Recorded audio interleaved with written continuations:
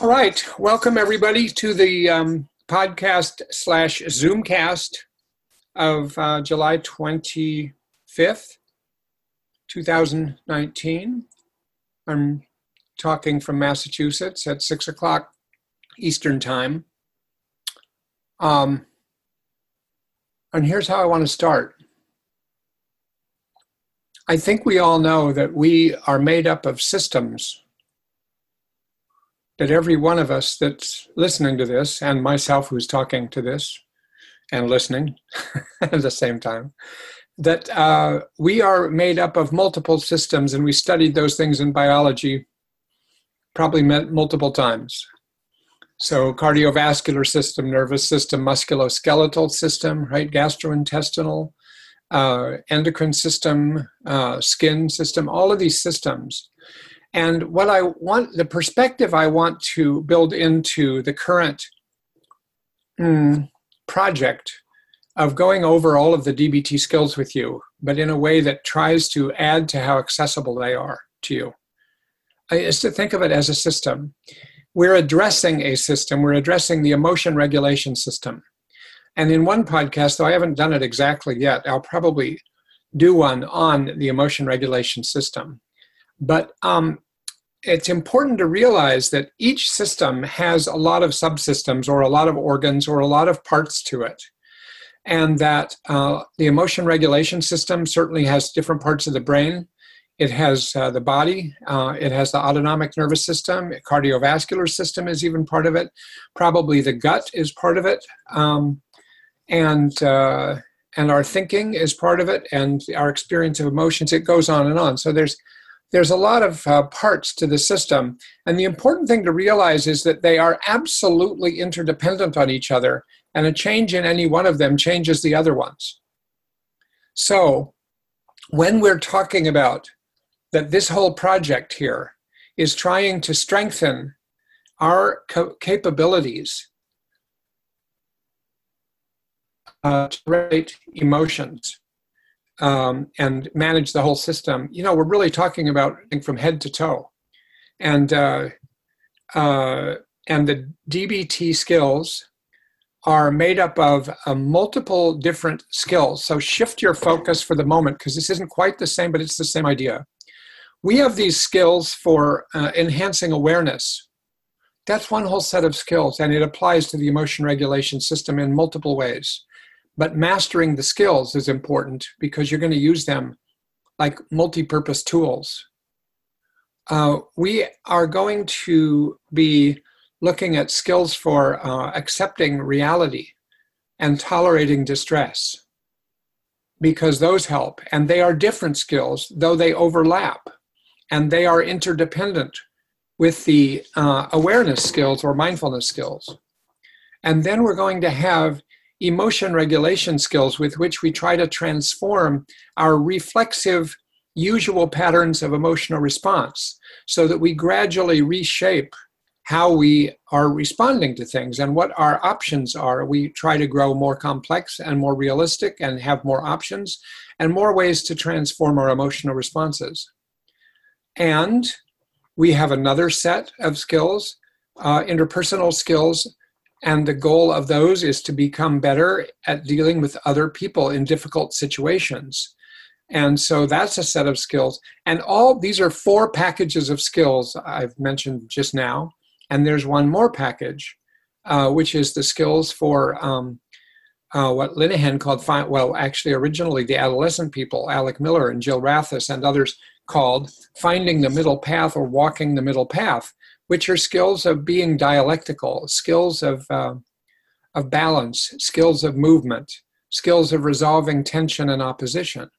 So these are 5 sets of skills, and they are in so many ways that it would take hours to talk about, interdependent on each other, and a change in any one of them changes the others. So here's the interesting and complicated thing about learning to use all these DBT skills, and it's why I'm starting today this way. One of the big challenges is the way the skills are laid out. Sometimes people just experience them as like going to a smorgasbord, where there's over here is a sort of a table of distress tolerance skills. Over here is a table of mindfulness skills. We do mindfulness practice at the beginning of skills training, and then we move on to whatever we're teaching, and it's sometimes not obvious what the relationship is between having done the mindfulness practice and then what the other thing you're going to teach. And you end up with a kind of a sense of, oh my God, what a vocabulary of over 100 skills. How am I going to know what to do? How am I going to know what to use? I mean, and what's the relationship between these skills? Because they're all taught as separate modules, and each module is very cool, very interesting, has a lot of data behind it. But still, it would be nice if we could understand it the way we understand other things. Like when you learn to play hockey, the way my children did, ice hockey, you learn to catch the puck in your stick. And you practice that over and over and over again. You might say that's a whole module of skills training in hockey. There's also learning to pass the puck. That's a different set of movements. It's a different idea. There's also shooting the puck at the goal, right? There's also skating, and then there's skating while you're shooting the puck, and then there's hitting a slap shot, which is a certain kind of shot when you're usually not skating very fast. And you have all these different things you learn. But the important thing as you get better is that you learn how to catch the puck while you're skating, shoot the puck while you're skating, pass the puck right after you catch it and while you're skating or when you're turning. All of these things are details, but they are these important details. It's the transitions between the different skills that have to be practiced after you learn each skill itself. And in DBT, I don't know that this is emphasized enough. I think if you read carefully Linehan's Skills Manual, the second edition, you'll see a lot of references to things like this. And so what I want to highlight is the interrelationships between the skills and the different packages of skills, so that it's easier to just feel like, okay, this is very practical. Now I'm going to move from these mindfulness skills onto this reality acceptance skill, onto this emotion regulation skill. And you start to learn it not as just words, you learn it as sentences and phrases and paragraphs, so to speak. And so I want to highlight that today because we're making a transition today. First of all, last time I sort of presented to you, those of you who have listened to it, a kind of a different way of conceptualizing and even picturing the nature of the skills and their relationship to each other. And I just began that, and I'm going to be building on it all the way through the teaching of the rest of the skills. So that if you were there, so to speak, or if you weren't there, I'll just quickly reiterate. I now picture the skills as a whole as in a circular format. And right in the middle of this big circle is the state of wise mind. And it is integrally related to the choices we make. So wise mind gives rise to wise choices. Wise choices come from recognizing reality as it is, so that we're not distorting things, recognizing the things we do to distort things, such as judgments, and then remedying that. Aligning ourselves with our values, aligning ourselves with our goals, and doing what's going to work. And so the mindfulness skills, which I called last time, three of them, the basic skills, observing and describing and participating.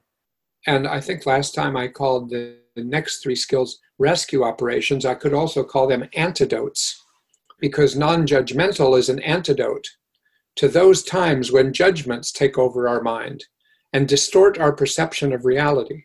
And if we base our life activity on the judgmental way of seeing things, we won't be as effective in getting to where we'd like to go. And one mindfully, as another skill, is an antidote to the fact that our lives are so busy and we multitask so much that it's very hard to just settle down and be where we are, be in this moment, be with the current reality, pay attention to it and respond to it. Instead, we're responding to 5 different things at once. So there's another antidote. And a third antidote is called effectively.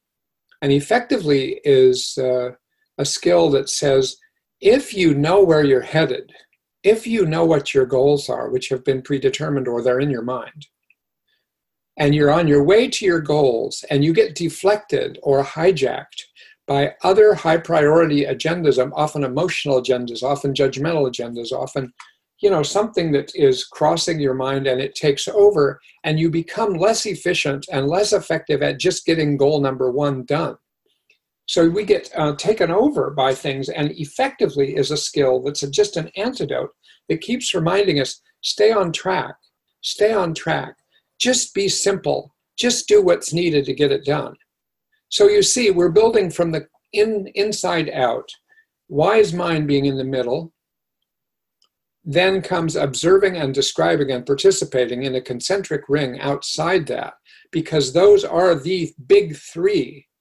Those big three ways of recognizing reality, accessing reality, underlining reality, factual reality, and checking it against things like judgments and other distortions.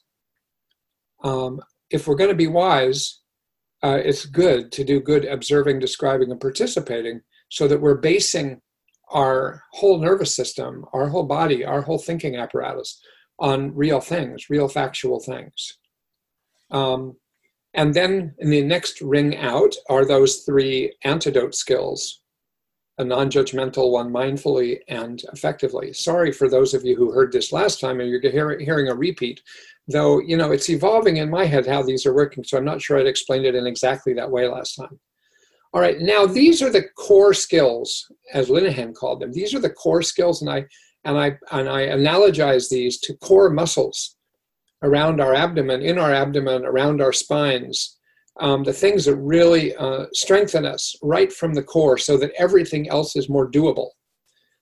So these are core skills. It's sort of like if you picture the psyche as a consent set, as an organism, a visually based organism. Right in the core are these things, and it's helpful to do these things day in and day out, practicing whether you're in adverse situations or not. They are just basic core skills that make everything more true to reality and probably make us more effective at what we're trying to do in our lives, including when we're trying to pay attention to our judgments, because then you use observing and describing a judgment. So you apply them to the innermost things and the most detailed things. So it's just something you practice now and then, maybe several times a day. You just stop and just notice. And notice the details, notice the facts, and notice if what you're noticing is actually distorted by your opinion about things. So now we've got this inner core. How do you get there?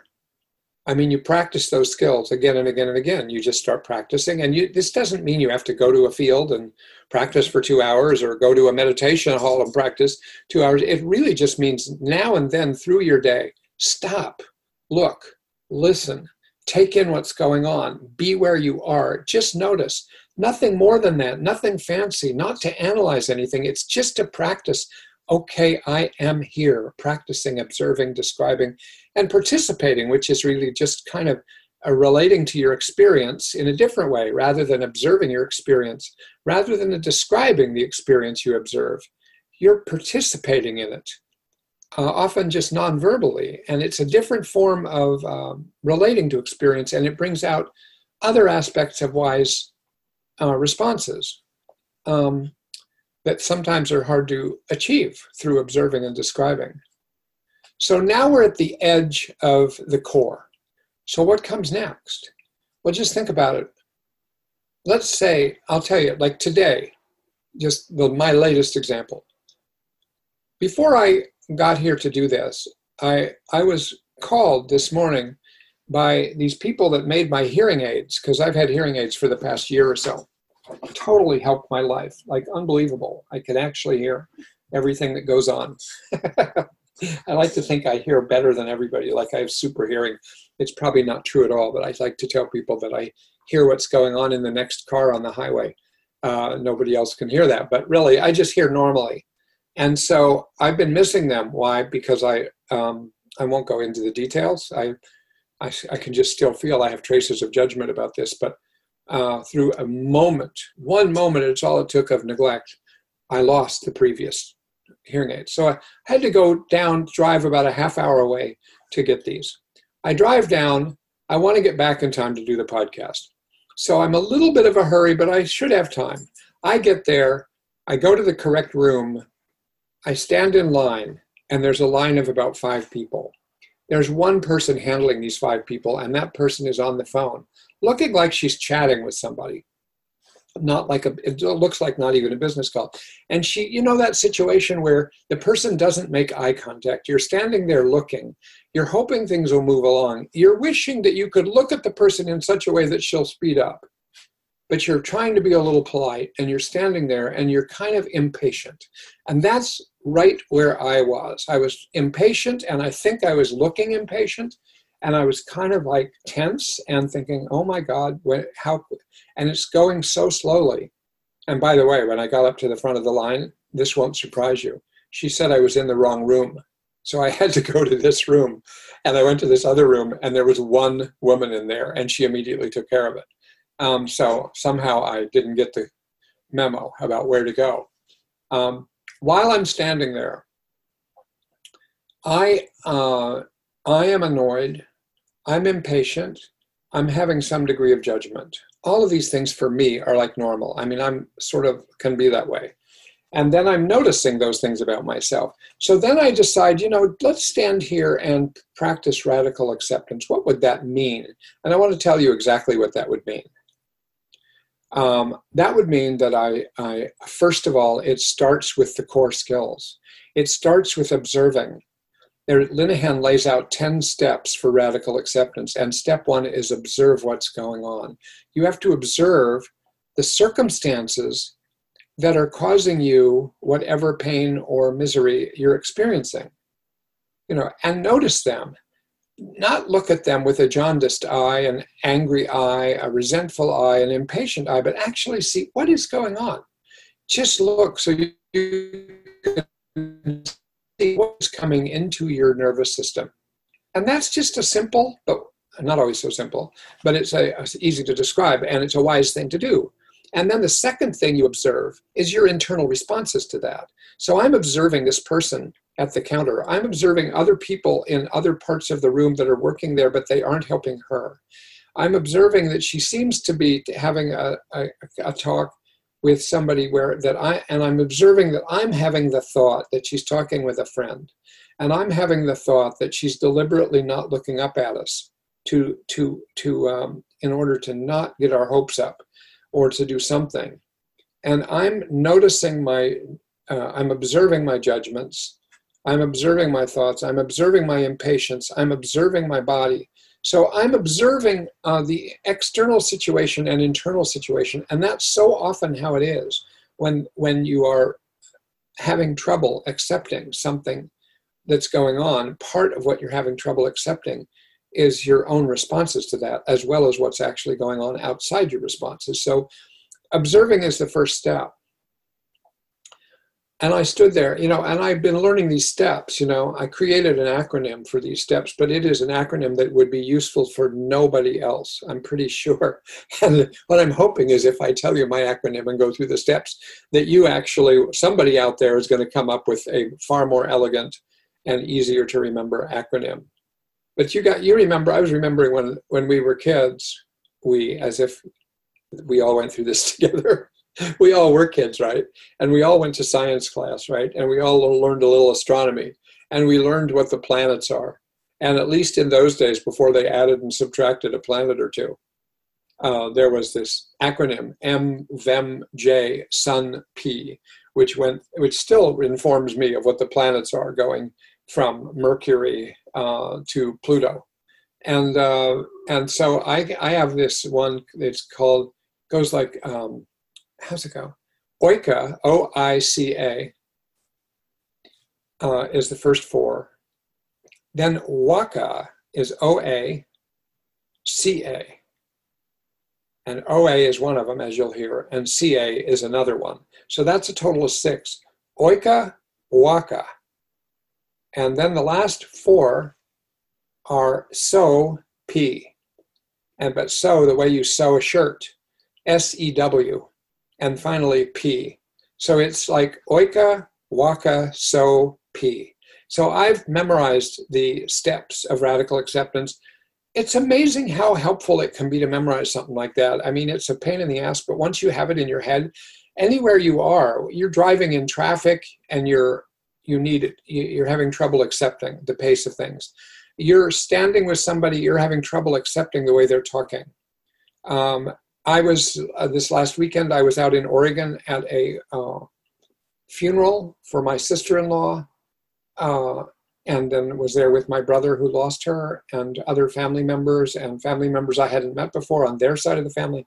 And there was just a lot of moments of, moment after, if you watch for things that you don't accept, they're just happening all the time. It's part of the ongoing little pulses of misery of life. So, but nothing to get bummed out about. It's just the way all life is. It's the way it is. So, but it's very nice to have handy this 10-step protocol.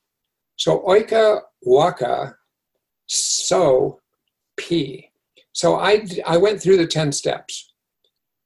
First, observing. So I observe what's going on outside myself, and I tried to observe it, without judgment, tried to observe just describing what is going on as if you were just writing the narrative. Observing the responses I'm having inside and seeing them, because if they're judgmental responses or making assumptions or certain beliefs, if you just notice them and even state them, meaning describe what you observe, you can kind of hear that you're generating your own perception of things, your own take on things, and then that makes you more objective about it, right? So then comes the I.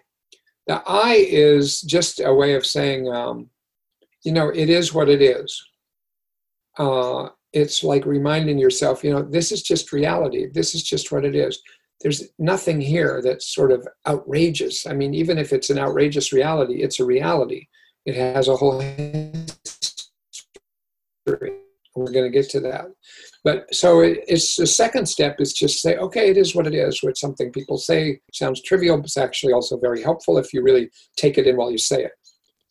Then comes C, and that is to take a look or imagine or consider what are the causes of the current discomfort, the current circumstances, this current internal circumstances.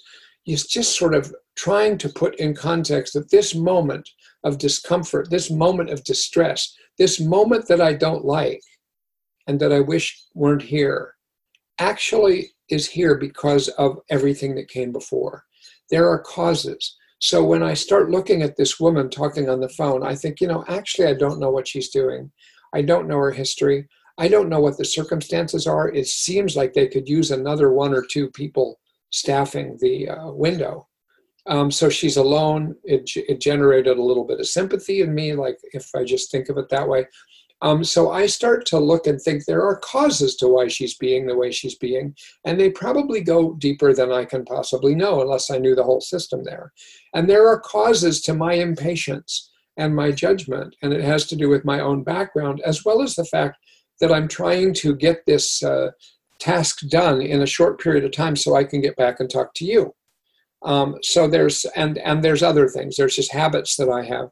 So I can see, okay, this is a collision between the causes and conditions of this office situation and the causes and conditions of my response to it. And okay, so there's a real whole context here. So in a way, you'd say, of course this is happening. And of course it's happening this way. And of course I'm responding this way. So already I've done observing the whole situation, and then I'm doing it is what it is. And then I'm looking at what are the causes. And what's the next one? The A has to do with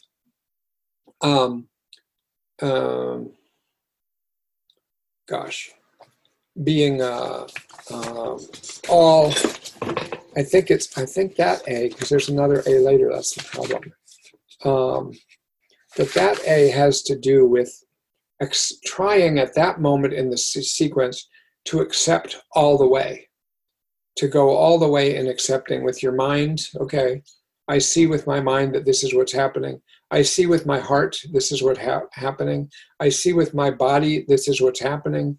In other words, I'm taking this all in, and from the inside out and the outside in, I'm just accepting this is the way it is. You might even use breathing, which is right at the core of our being and helps to bridge our body and our mind. Might use just breathing, and while breathing in slowly, noticing it, and breathing out while thinking about what you're trying to accept. So there's that. Then comes O-A, waka. The first two letters are one step, which is practice opposite action.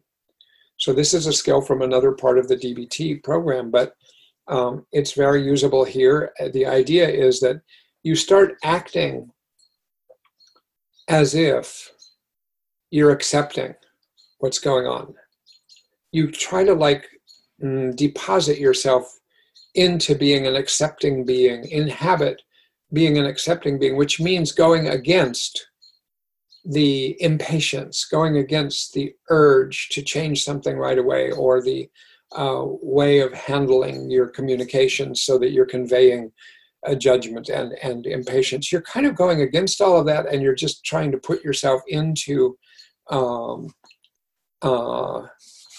what it would be like if you are completely accepted, right? So that's the the first OA of waka.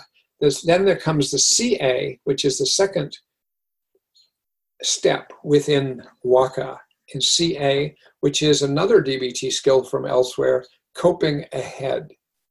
Now what you do with coping ahead, and I did each of these, is that cope ahead by with the things that you're having trouble accepting, and now you're imagining accepting, and you're coping ahead with what you will do if you are going to inhabit a more accepting posture. What will you do? And so for me, I mean, I told you what I observed. I said to myself that this is what it is. I tried to let myself let go of it being anything other than it is, which then causes sort of agitation. I looked at the causes, and then it was the trying to just go all the way in just accepting this is what it is, and I'm just going to go with all of myself to try to accept this. Now I'm going to imagine if I can step into accepting this, how am I likely to cope? And this could be subtle things like I might be standing differently. I might be focusing on just sort of standing and looking around. I might distract myself a little bit just so I'm not just focused on this person who's holding us all up.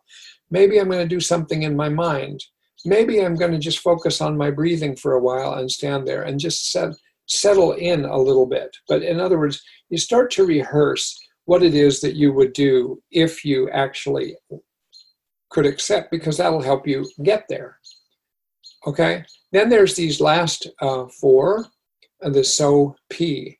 And the So is attending to your body sensations. So this is where you kind of notice in your body the manifestation of non-acceptance. So there might be tension in your body somewhere. There might be agitation. There might be irritation. I mean, I certainly felt it in my breath. I felt it in my chest. I felt it in my feet as I was sort of rocking back and forth and seeming kind of impatient. I could feel it in my face was kind of tight. So when I started to notice my sensations, my physical sensations, I could sort of at least realize, oh, look at the manifestations of tension, which is the manifestations of non-acceptance, and try to move in the direction of acceptance. I might scan my body, different areas, and just see if I can let go of some of that tension and be noticing the emotions that are associated with that and just letting them come and go. So I'm standing there and doing that. And then when I said the So-P, the next thing is E, which is emotions. And the emotions is basically one of the things that holds us up and makes it so it's hard to radically accept things, is that if we accept something, one thing, we might feel like disappointed, almost as if non-acceptance keeps hope open. that we're not going to have to accept something that actually we might probably do have to accept. But it's part of an illusion that if we resist, if we're willful, if we don't accept, that actually we don't allow closure. We don't fully have to accept. Because if we fully have to accept, we have to think, oh, shoot, I'm disappointed in this situation. Or I'm sad, depending on the situation. I'm sad about this. When I went to this funeral service for my sister-in-law, it's like, oh, trying to accept her death just was the whole weekend, of course, throughout conversations and being at the service and seeing pictures of her and thinking about her way more than usual. It's sort of like, oh, when you really radically accept this person's gone. And even right immediately painful is, and my brother is now without her. My brother, who already just retired in the past few months from his career, now has lost her. And it's like, oh my God. And it's just like trying to accept that and accept that that's his situation. I could go through all of these steps again just about that. And why do that? Because it puts you in a better position with yourself. It puts you in a less stressed out position, and it sets the stage for you to actually do something useful, to solve a problem rather than just solve a problem by fighting against the reality. So you allow disappointment to come in. You allow grief to come in. You allow sadness to come in. And you don't need to exaggerate those emotions. You don't need to suppress those emotions. They just are. They're usually not happy emotions. But if you go through the whole process of radical acceptance, you sometimes can experience real relief in a fairly short amount of time compared to what you thought. When you're allowing the emotions in situations that you're unhappy with, you might also notice, if you pay careful attention, that your anger is actually a runaway from the emotions of sadness or disappointment or grief, that actually your anger, your resentment, you're going over the details it shouldn't happen, whatever it is. If I started going into, why is this woman doing this? Why aren't they giving her help? Maybe I should go talk to somebody about getting help for her, because this is a pain. And so if I get into that kind of agitated thought process, I'm not necessarily better at problem solving. If I just sort of stop, take it all in, observe it, it is what it is, recognize that it's the result of causes and conditions that have been there, try to act opposite, try to act my way into radically accepting this situation, and then come up with how to cope with it, which might include how to change it, what to do about the causes and conditions. But now we're at the E of so, and it's emotions. It's sort of allowing your emotions. And then comes the W, which is recognizing that life can be absolutely worthwhile, even with pain. So you don't need to eliminate pain to have a worthwhile life. Often having a worthwhile life is going to come more naturally to you if you get really good at accepting pain that can't really be changed right away. If you fight chronic pain, for instance, that your body is generating, and you don't have control over whether it's going to be there or not right now, you're just going to feel that life is easier. Everything goes easier if you can just radically accept that you have this chronic pain, rather than in that moment fighting that chronic pain, thinking you could get rid of it by refusing to accept it. And so that's the W, is that life can be worthwhile even with pain. And the final one is the P, which is to do pros and cons, like to ask yourself, what are the advantages of radically accepting this? What are the disadvantages of radically accepting this? So, I think of there's a lot of practical and useful things in the DBT book on the skills of reality acceptance, of which there are 6, and of radical acceptance. There's a lot about it. But I think I'm telling you today what I think is the most hands-on, practical user-friendly. You may not find my acronym user-friendly. It's kind of ridiculous, but it works for me. But if you can do those steps, they don't have to be done in that order, by the way. It isn't like this is a protocol that has to be followed in that order. It's a bunch of guidelines that just help you when you're hovering on the edge of reality, an aversive reality, a painful reality, a miserable reality, and you're fighting it, and you're feeling like, I can't accept this. I won't accept this. I just won't do this. I'm going to resist this. I'm going to fight this. If that is your stance, the first thing it takes to use this 10-step thing is to recognize, I am fighting this. I am not accepting this. What are the things, for instance, that we don't accept? I mean, I made a list. I thought if I went down a different route, I was going to tell you, but obviously there's a lot of things that we don't accept. So just so you get the idea of the scope of these kind of things, I'll quickly say what things to accept about ourselves. It's a lifelong thing to accept some things about our birth, some things about our families, about our birth position in the family, how we were treated in the family, whether we were mistreated, whether we were neglected, whether we were traumatized. It all happened. It's all reality. So that can be a lifelong piece of work on radically accepting that these things happened and that each of them had causes and conditions that went into them. And that reality just is what it is, and that trying to fight against it even after the fact is not going to do too much more about it. I have things written down like your body. You might feel your body's too small, it's too big, it's too fat, it's too skinny, it's not symmetrical, it's not sexy enough, it's not athletic enough, you're too hairy, you don't have enough hair, and so on. You might have chronic pain. Most people probably do have chronic pain at some point in their life, and some people throughout their life. You might have a restless and distractible nervous system that's also impulsive. You might have a sluggish and low energy nervous system, and that's hard to accept. But accepting it puts you in a better position to figure out how to deal with it or compensate for it, or just accept that it's there rather than cause yourself more stress. Anxiety coming and going. I was working with a young woman this week that's coming in for help with anxiety. It's very intense anxiety. And I was using some of these skills, some of the core mindfulness skills, as well as acting opposite, which is an exposure procedure, as well as some of the radical acceptance in order to work with her about her anxiety. Same thing with depression. Same thing with having had trauma, migraine headaches, routinely having the experience of feeling alone and feeling empty, having cancer or having the person you love have cancer, on and on and on, right? All of these things, every single one of them is what we face. Some of them are small challenges that happen routinely. Others are like once in a lifetime big deals. Some of them are things we're going to spend our whole life having trouble accepting. Then there's all the things to accept about other people. They're irritating. They're annoying. They're smelly. They're boring.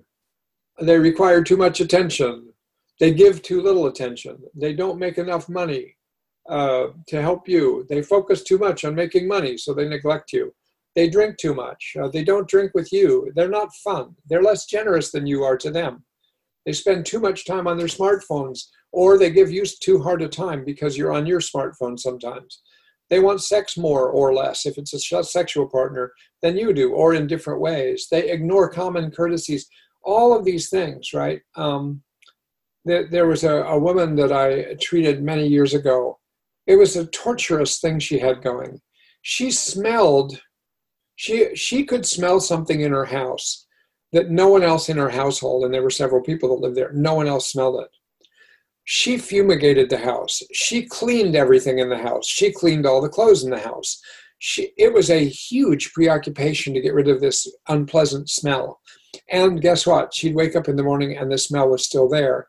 It went on, and I was working with her on this and trying to help her problem solve. What could this be, and what are the possibilities, and is there somebody who has expertise in this sort of environmental sensitivities that could come in? And she did a lot of these things, and still there was the smell.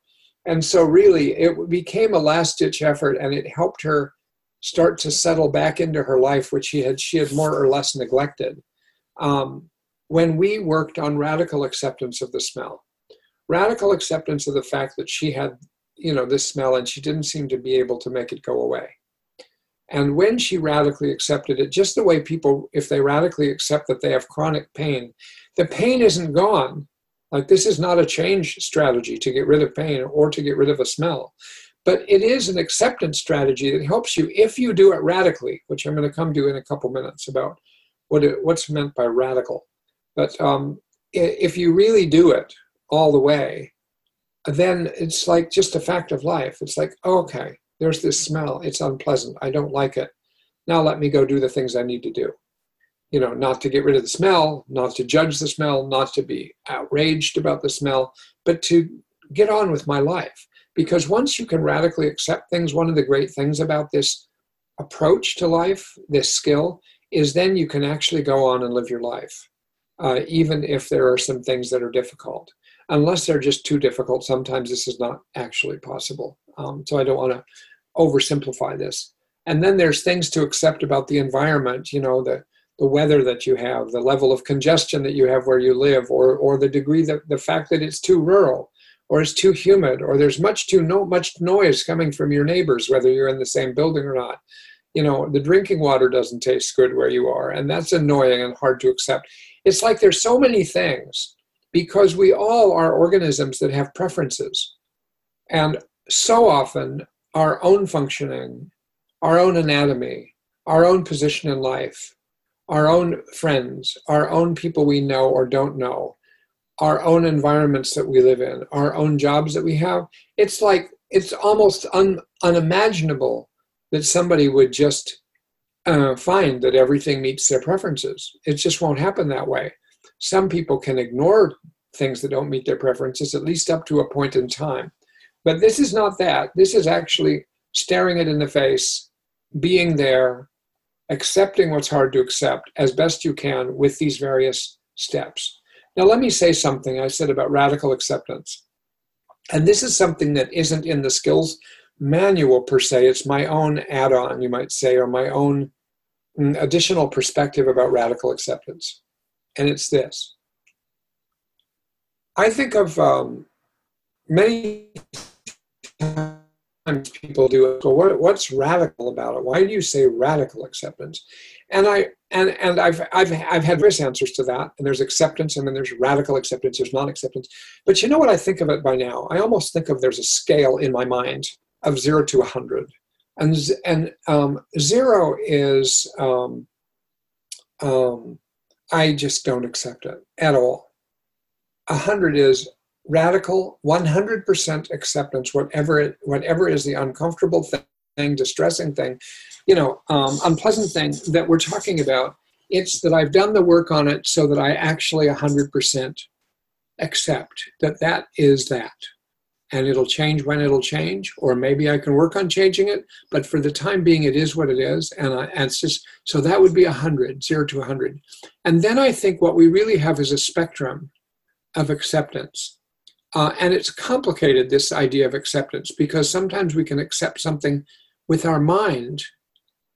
And somebody could say, I accept her, or I accept him, or I accept that that's the case. But actually, in our emotions, we don't accept it. In our heart, we might not accept it. In our soul, we might not fully accept it. So it might be that we could accept something with our body, but we're obsessing about it with our mind. And so actually, it's a multifactorial concept, acceptance, because we can accept in different ways. It's very close in nature to talking about the concept of making a commitment in your life. There's such a thing as a 0% commitment. There's such a thing as a 90% commitment. And there's such a thing as a 100% commitment, I think. And 100% is way more than 90%. It's where you have actually passed a tipping point, and you are so committed to something happening that you are going to do everything you can, which of course increases the chances that you're going to accomplish whatever it is you're trying to accomplish.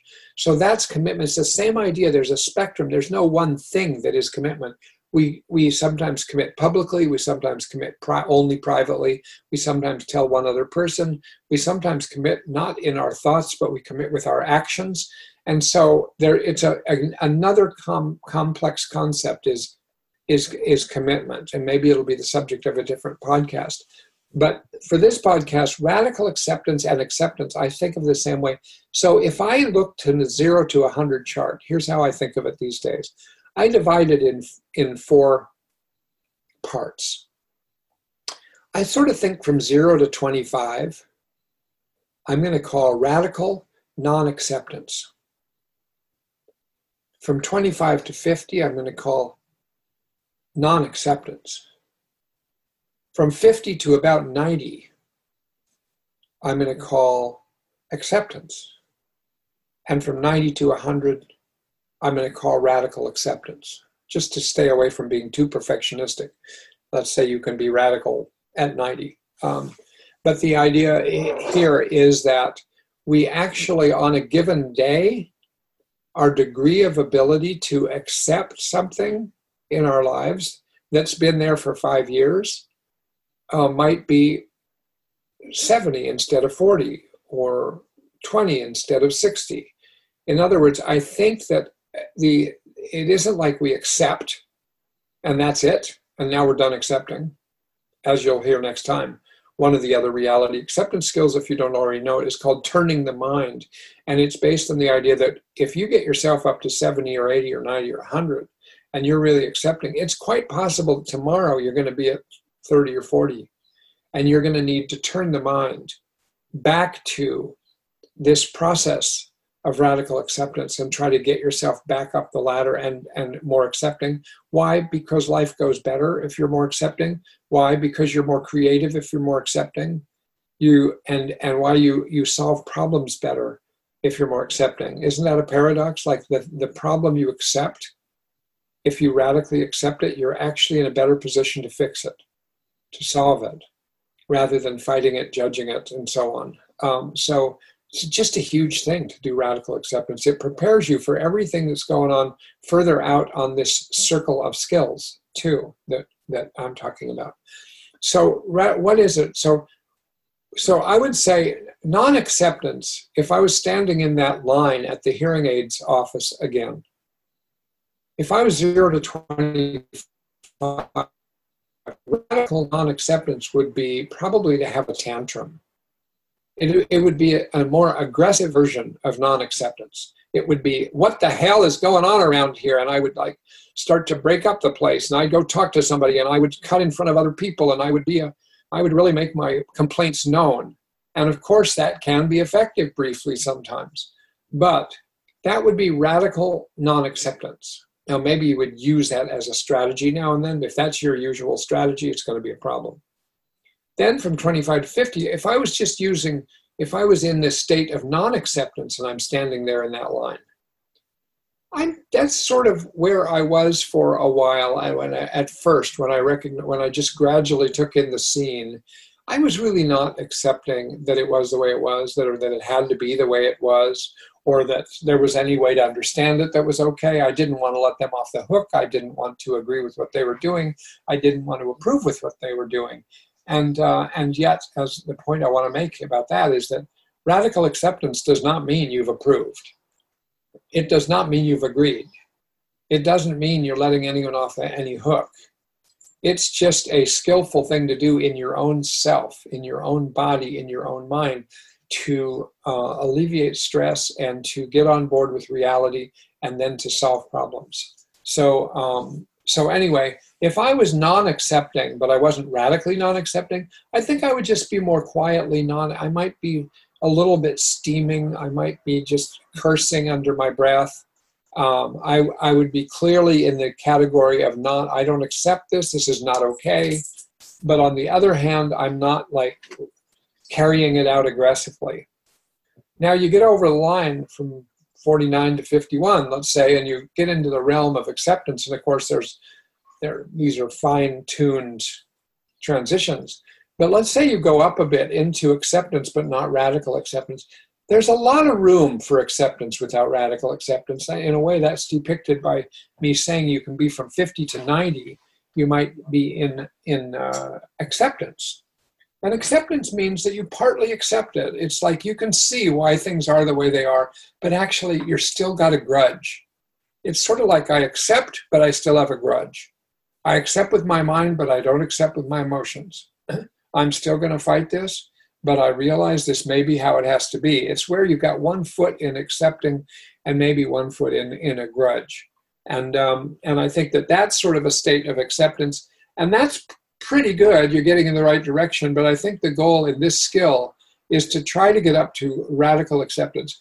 And that's where you have, I think, passed a tipping point. And these steps can help you get there if you practice them.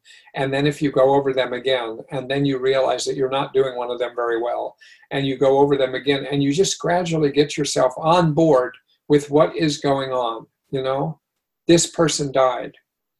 I interviewed a man during a consultation a few days ago.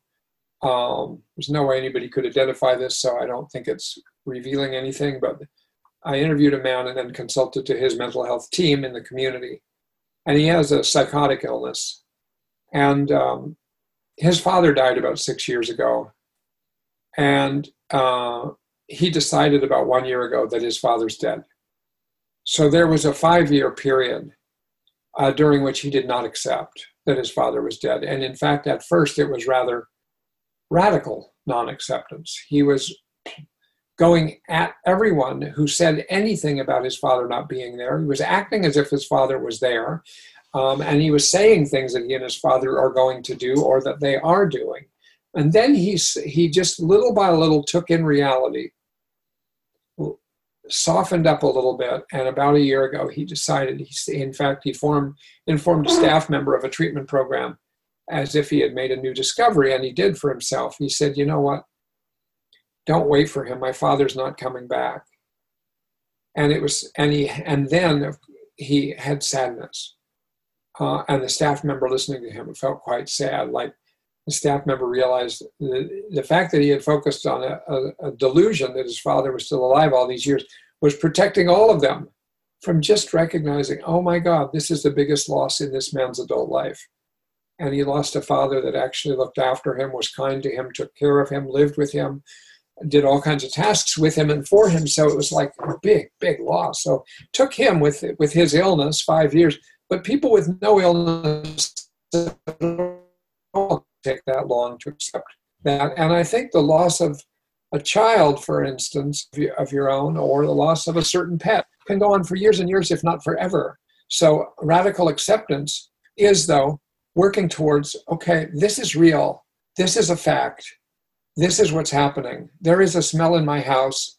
It is a fact that no one else smells it. It is a fact that sometimes I feel judged by other people because I smell something they don't smell. It is a fact that maybe sometimes they think I'm crazy. Okay?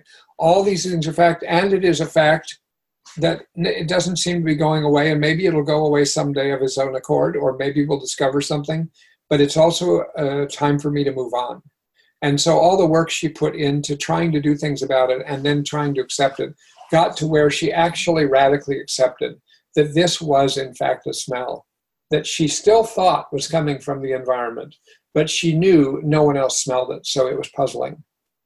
Gosh, there's so many examples, right, of things that are hard to accept. But radical acceptance is when you kind of like, I think of it almost like you crack into a shell. There's still this final holdout of I don't know that don't know that I'm willing to accept this because I'm not willing to let them off the hook. I don't know if I'm willing to accept it because I don't agree with this or I don't approve this. I don't know if I'm willing to accept this because it'll be too painful and emotional for me to actually accept that this is it. It's too final for me. All of those reasons might interfere with that final breaking through the shell. It's like cracking open the shell, the egg of acceptance, saying, you know what? That's it. Once before in a podcast, I gave a sort of a more detailed example. I'll just allude back to it right now of radically accepting at a certain point when my son was 16. And I had been trying to impose my strategies of life on him for doing homework, and it just didn't work for him. And he came to feel hatred towards me at a certain point. And there was the acceptance of that, or the acceptance I've got to do something different. But that acceptance I've got to do something different about my behavior doesn't necessarily move you to actually do it. But when you radically accept it, it is actionable. It is actionable. At that point you say, oh my God, I'm done. I am done. I am not his homework helper anymore. I am not entertaining the idea anymore that this person's coming back. I'm going to let myself feel the grief, and I've got to move on. So it's a big skill. It's also the core of several other skills that I'll talk about next time. By the way, next time is next week.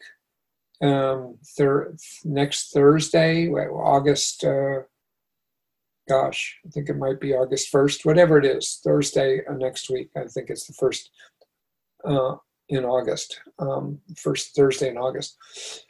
So that's it. We'll be talking about reality acceptance skills and how they interrelate.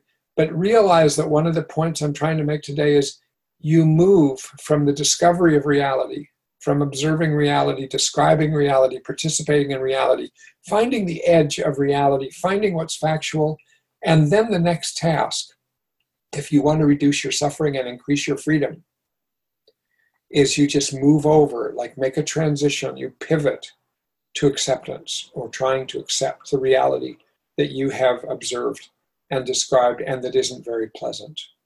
And all of that is a step forward, even if it means that you go through pain while doing it for a while, which you usually do, but you come out the other side with more relief, with more perspective, with more realistic grasp on things, and with the ability to solve problems better. So I hope I've made my points here. I hope this was interesting to you and not just repetitive for everybody, but very big stuff. So if I did repeat, actually, I'm afraid that's just how it is. All right, everybody. Anybody who's listening, next podcast, we'll move on. Okay, have a good week. Bye.